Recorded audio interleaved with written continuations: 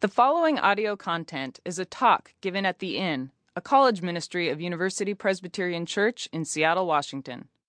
For more information, please visit our website, theinnseattle.org.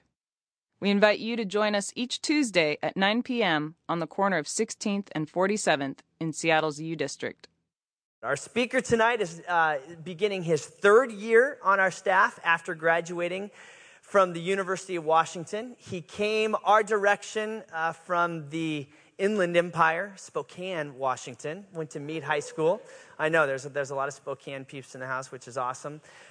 He's gotten himself around. He's spent time in the Middle East. He spent time in a place called Tajikistan.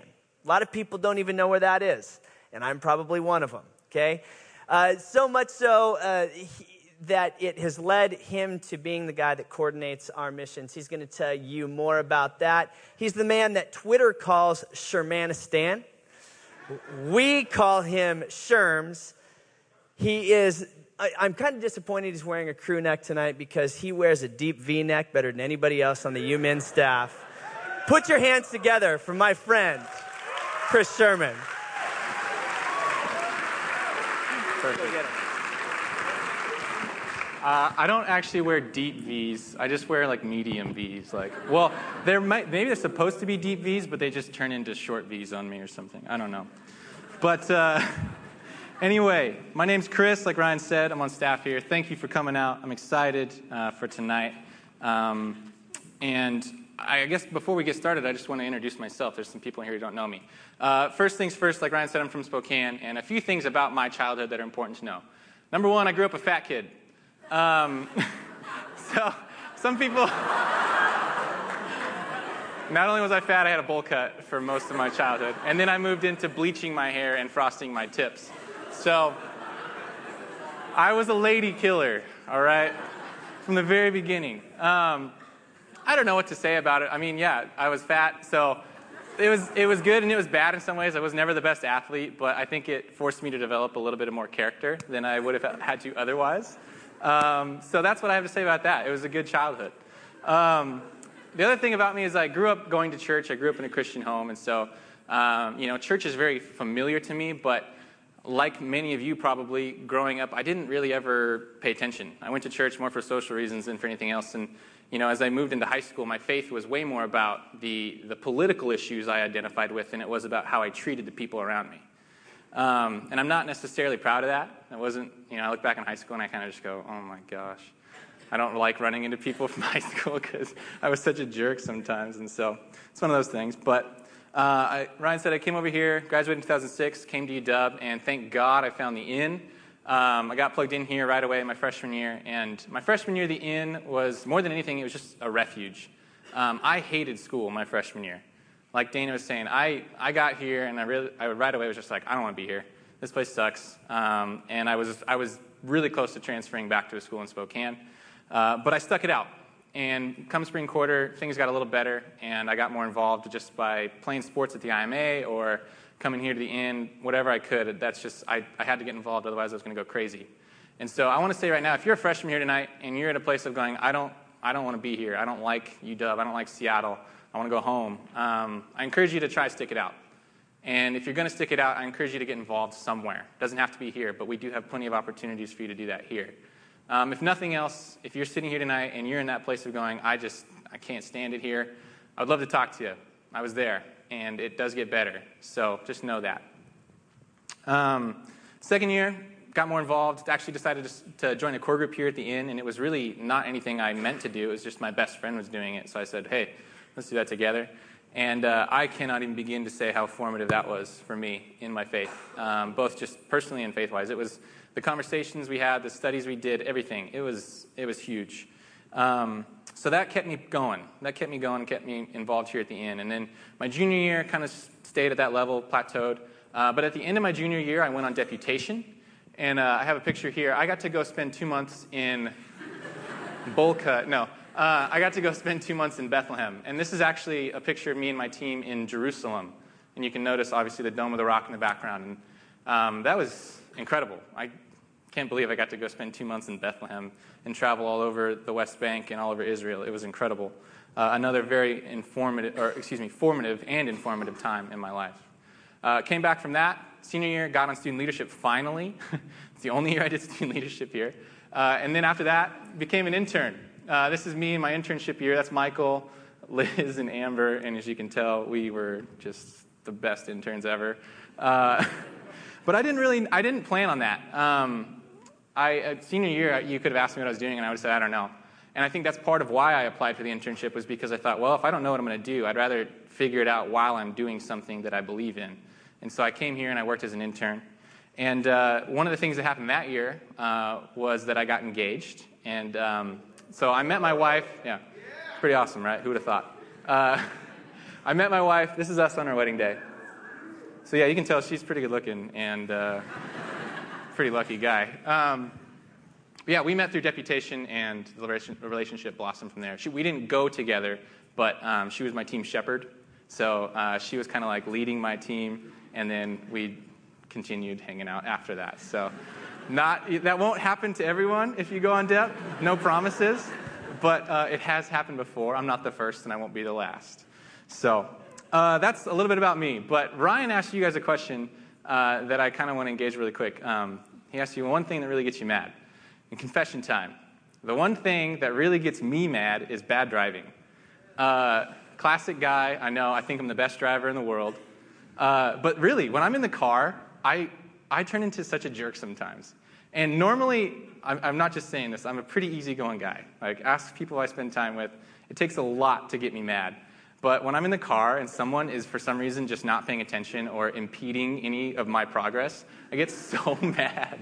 And there's been so many times where I've gotten mad enough to, like, intentionally provoke someone else into getting mad. And it's pathetic is what it is, because the car is the safest place for me to be a jerk. They can't hear me. It's not like they can get out and catch up to me. If someone's going to come after me, I'll just drive away, right? Like, it's the safest place to be a jerk. And so I admit, it's pathetic. But that's the one thing that really gets me mad. And it's the one thing I do almost daily where I fail to love my neighbor. And so it's ironic that I'm here tonight to talk to you all about loving your neighbor. But I guess I share that story to let you know that I'm not here tonight as some master of loving your neighbor. I'm still figuring it out too. And so as I might have a few things to say about it tonight, and maybe hopefully they sound good, but just know that it's not coming from a place of going, I figured it out, let me tell you how to do it. It's coming from a place of going, hey, this is what I think, and this is what I want to try and do with you guys. So that said, if we're going to get anywhere tonight, we're going to need some prayer. So will you guys pray with me again? I know. God, thank you for tonight. Thanks for bringing us all here. God, I know that you have been with me in the process of preparing for tonight, so I ask that you would just help me to trust you with that. And I know that sometimes the things that I'm trying to say can be very different from the things that actually saying, God. And so bless these words, God, and I know that you already have, and be with us tonight. Amen. All right, so loving your neighbor, right? The series we're doing, love, everything hinges on it. Comes from Matthew 22, and I'm going to have Matt put it up on the screen just so you can kind of see. We've gotten through the reply of the love the Lord your God with all your heart, with all your soul, and with all your mind. Last week we heard Janie kind of expand on that commandment to love the Lord your God, and she said she encouraged us to do that by simply showing up.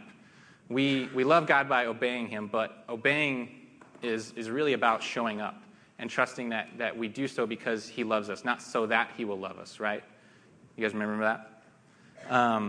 Tonight we're going to look at one of the ways that we can show up. We're going to look at the second part of the greatest commandment, and that is, you shall love your neighbor as yourself. You've probably heard this before, right?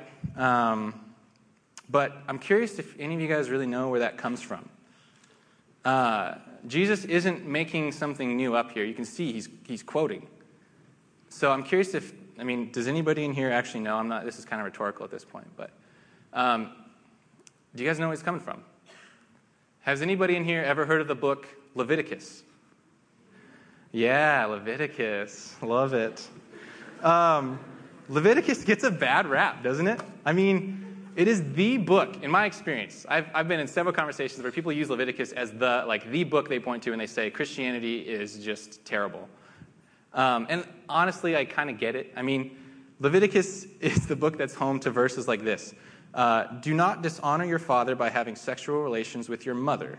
She is your mother. Do not have relations with her. I'm like, do we really need to be reminded of this? Like, was this something that was happening enough that God had to say, I need to tell you not to do this, right?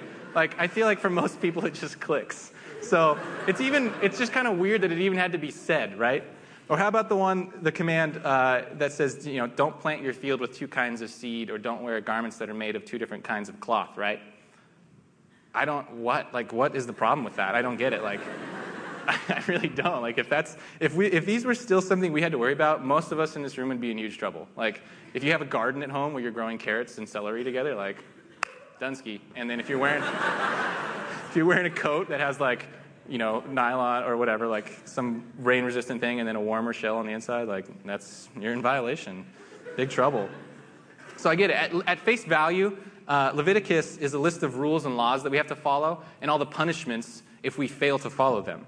It's not what some might call a feel-good book. Did I use those right, Janie? Feel-good. But we'll see tonight that it's home to some important stuff. It's home to the second greatest commandment according to Jesus himself, right? And not only is the content important, but the reality that Jesus is referring back to this book, right? In Matthew, he's quoting Leviticus in verse 39, love the neighbor as yourself.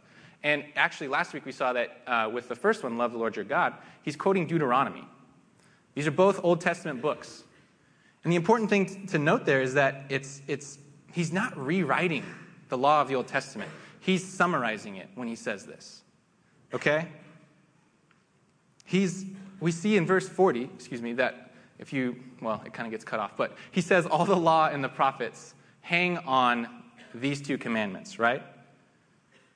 As followers of Jesus, it's important that we understand the congruity of God in the Old Testament and God in the New Testament, aka Jesus. It's the same God, and it's the same message. We have to understand that. So let's read this together. Let's dig into Leviticus a little bit. I want to look at Leviticus 19, verse 18, and then again 33 through 34. So you can follow along on the screen. Verse 18 says, do not seek revenge or bear a grudge against anyone among your people, but love your neighbor as yourself. I am the Lord. So we see it. We love your neighbor as yourself. And then again in 33, it says, when foreigners reside among you in your land, do not mistreat them. The foreigners residing among you must be treated as your native born. Love them as yourself, for you were foreigners in Egypt. I am the Lord your God. And in that he says, does he say alien? Anyway. No, he says foreigner. Great. So 2 times God tells us we need to love someone as ourselves, right? The first time he says, love your neighbor as yourself. The second time he says you need to love the alien or the foreigner as yourself. And I think it's important to note this because had God just left it at love your neighbor, we are dumb enough that we would say, oh, that just means the people I know, right? That just means I have to love the people that I like and not anyone that I don't know, right? No. He says the alien as well, which means effectively anyone you know and everyone you don't know. That's who you are to love as yourself. And it seems so simple, right? It seems so nice and rosy. Oh, everybody love everybody. That just sounds great. But when you really stop to think about this is so messy. I have to love everyone? I don't know about you, but the first question that comes to mind is just, why? I mean, I understand that I love God because he loved me first, but I'm pretty sure that most people I run into on the street, or most people in the world, actually, I mean, if we're talking numbers, don't love me. So why do I need to love them? You know, do I really have to love that person who just cut me off on the way to work? Right? It's hard for me to do that. Or how about someone who goes to Oregon, right? Those ducks. Or how about that person who has different political views than I do? Do I really have to love them? Sometimes they're just so annoying, right? Or what about that guy who stole my wallet? Do I really have to love him? Or how about the guy who date raped my cousin? Do I have to love him? Or how about that person who says my sexual identity means that God hates me and I'm going to hell because of who I am? Do I have to love them? It's messy stuff. So why? Why do we have to do this? A week ago, I would have said it's because that's how people will know the love of God. that God calls us to love our neighbor because that's how they understand how much God loves them. And I think this is true. I don't want you to get the impression that I thought that and now I think something else. I think that's true. But I recently read a quote that it expanded my idea of why this is important, and I want to share it with you. I'm going to put it up on the screen. And this is a quote. This is St. Catherine of Siena. I don't know all the details on St. Catherine, but she's a saint, so you can bet she was important for some reason. But this is God speaking to her on this idea of loving your neighbor. So follow along. God says, I ask you to love me with the same love with which I love you. But for me, you cannot do this. For I loved you without being loved. Whatever love you have for me, you owe me. So you love me, not gratuitously, but out of duty, while I love you not out of duty, but gratuitously. So you cannot give me the kind of love I ask of you. This is why I have put you among your neighbors, so that you can do for them what you cannot do for me. That is, love them without any concern for thanks and without looking for any profit for yourself. And whatever you do for them, I will consider done for me. See, I think to stop at my initial idea in explaining why we love our neighbor is to come up a little bit short. As this quote just articulated, living out the second greatest commandment, to love your neighbor, is actually how we live out the first and greatest commandment, right? Loving our neighbor isn't simply just how we show others the love of God. It is how we personally love our God. And if we refuse to love our neighbor, we're incapable of ever loving our God as he has called us to. So the answer to the question of why is that in order for me to love God, in order for me to follow the first and greatest commandment, I have to love my neighbor. You can't separate them. Okay, so hopefully that gets a little bit at the why, right? But that leads me to my second question tonight, which is how? How do I love my neighbor as God has called me to love them? You know, as the quote said, I think part of it is you have to be able to love them without expecting anything in return, right? You have to love them gratuitously, as the author put it. But I don't want to just talk about the theory of it. I want to talk practically, if we can, a little bit. As the missions coordinator at UMin, it's my job to find opportunities for all of you to love your neighbor, right? And when I say love your neighbor, I mean intentionally engaging with someone on a longer-term basis than just a single interaction. Loving your neighbor means coming and investing with these people over a certain period of time, be it a week, be it 2 months, be it longer than that, okay? And I don't just mean someone who lives far off in some poor country, like, you know, the Dominican Republic. I mean even the people who walk the streets of Seattle. And as I've been kind of looking into these opportunities for us to get involved here in this community and communities around the world, I'm finding that there's a really important discussion going on about the process with which we love our neighbor. And that conversation largely has to do with two questions. They're different, but they're very closely related. And the first question is simply, what can I do for my neighbor? And the second question is, what can I do with my neighbor? Both, I think, are good, well-intentioned questions. But there's a relationship we're coming to understand between these two questions that we haven't quite figured out. But we know that until we figure it out, the people that we're trying to help can sometimes become negatively affected by our efforts. Like I said, I really do think the first question, what can I do for my neighbor, is a great place to start. But we can't stay there.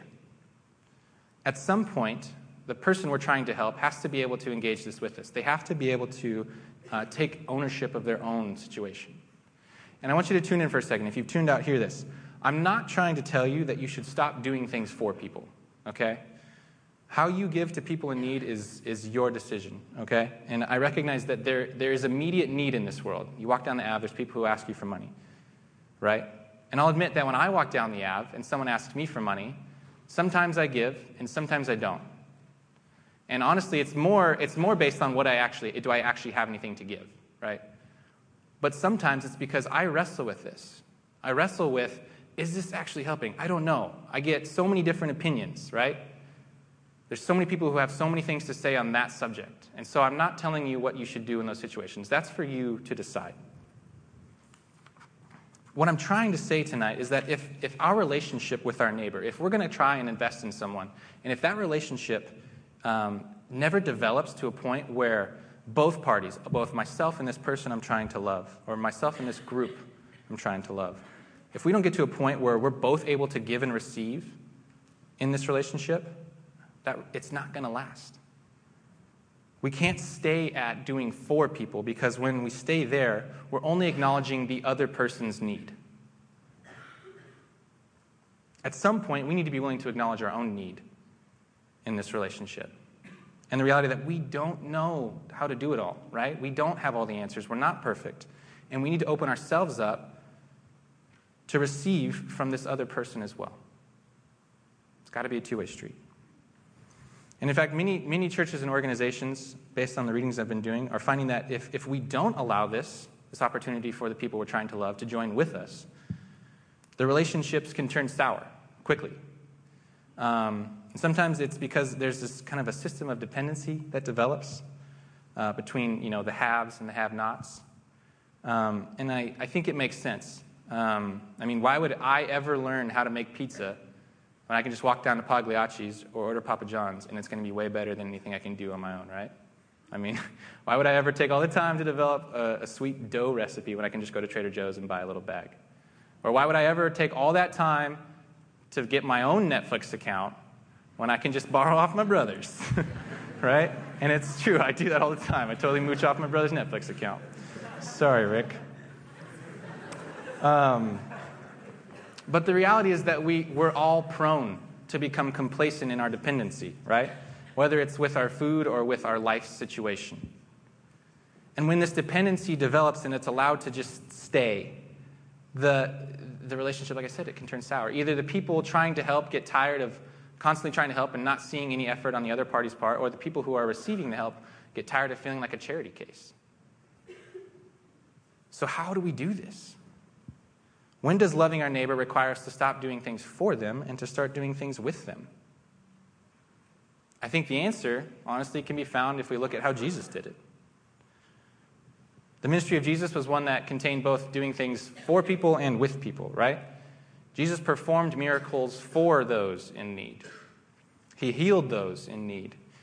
He even raised a few people from the dead. And ultimately, he bore the sins of humanity and he died for us. And I'm pretty sure that these are all things that Jesus had to do for us. I can't think of anyone who could have done these things with him. But at the same time, his entire existence was one big example of doing something with us. He lived his life with us. He showed his disciples how to love by coming alongside them and doing ministry with them. Even after his death, he sent the Holy Spirit to be the advocate, to be with us in our time of need. His very name, Emmanuel, means God with us. So where did Jesus start shifting from the for to the with dynamic? The way I see it is Jesus did for us what he had to do to free us, so that he could invite us to join with him. I'll say that one more time. Jesus did for us what he had to do to free us so that we could join with him. And you might be asking, free us from what? Good question. The reality is that all of us in this room are bound in some way from being who God has called us to be. And Jesus came to free us from that bondage. He came to free us from our spiritual, our emotional, our physical, and our intellectual bondage. And while we might not be able to love our neighbor in the way that he did, we don't actually have to be able to. His death and resurrection made it so that we don't have to be able to do everything. His love fills in the places where our love falls short. All we have to do is give it our best. So again, what does this look like? How do we become a community that participates in God's redeeming work to free our neighbors? I think it looks different for different people. For some people, I think freedom starts with understanding that they are worth it. Understanding that God has ascribed them a high value, that God loves them. And we get to participate in helping ascribe that worth.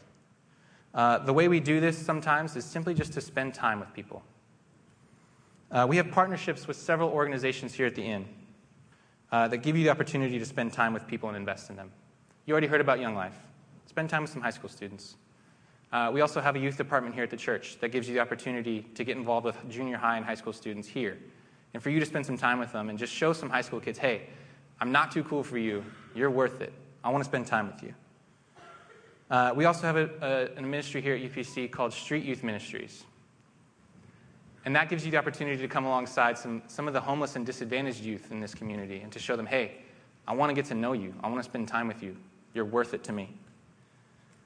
You can also come on a trip with us. We go to the Dominican Republic in the spring. And you'd be amazed at what even a week of your time tells the kids down there, how much you think they're worth it. For other people, freedom begins, I think, with education. One of the ways that I see us doing this here at the end is we send people all over the world every summer on deputation. And many of the sites that we send students to have a heavy English teaching component. And you may not want to be an educator, you may not feel comfortable in front of a classroom, but the reality is you speak English. And in this world, as we find it, that means something. You can come alongside people in places like Kenya or the Dominican Republic or Cambodia, and you can help them by teaching them English and giving them a chance to build their own life. And still for others, freedom begins with actual freedom. Human trafficking and slavery are real problems here in Seattle. And there's several organizations trying to end that. It's terrible. Check out places like Seattle Against Slavery. We don't have any kind of relationship with them at the end, but it's a good effort. Friends, the point is that there's so many opportunities for you to get involved in some way and to live into your call to love your neighbor. And however you decide to do it, the thing I hope you remember is that it should never be about us. It should never be about you, okay? It's unfortunate, but trying to love our neighbor can easily become more about us than it can about them, right? If we stay in this place of simply trying to do for them and not ever coming alongside them and allowing them to lead and acknowledging our own needs, then it's really easy for that to just become about us and about feeling good about ourselves. If we're going to love our neighbors God has called us to, we need to be working to free them, and even if that means giving up part of ourselves. The exciting thing is that in this room is all of the potential in the world to change this city. You guys have every skill, you have every resource. You're some of the most privileged and capable people to ever walk the face of this planet. Isn't that a weird feeling? You can do something significant. The question is, are you willing to come alongside those people and acknowledge that even though you have everything it takes, that you still need them? It's not about them just needing you. My prayer is that you will trust God in this process as you wrestle with this, of figuring out how can you come alongside. And my invitation is to you to just try it. Just give it a try and see what you think. If you need some help, I would love to figure out a place for you to get involved. Friends, let's love our neighbors by making this a place where they're free to become the people God has called them to be. Let's pray. God, thank you. Thanks for being with us tonight. Thanks for being with me. God, we understand that love can be messy, and we live in a really messed up world. But at the same time, God, that you are very active in that world, and that there is a lot of good happening. God, I ask that we wouldn't just resign ourselves to just talking about how we can help. God, that we would be a people who get involved, wherever that is, God, and that we would get involved in such a way that it's truly about the person we're trying to love, God, that it doesn't ever become about us, and that we don't let ourselves become more concerned with what we need, God, in this effort.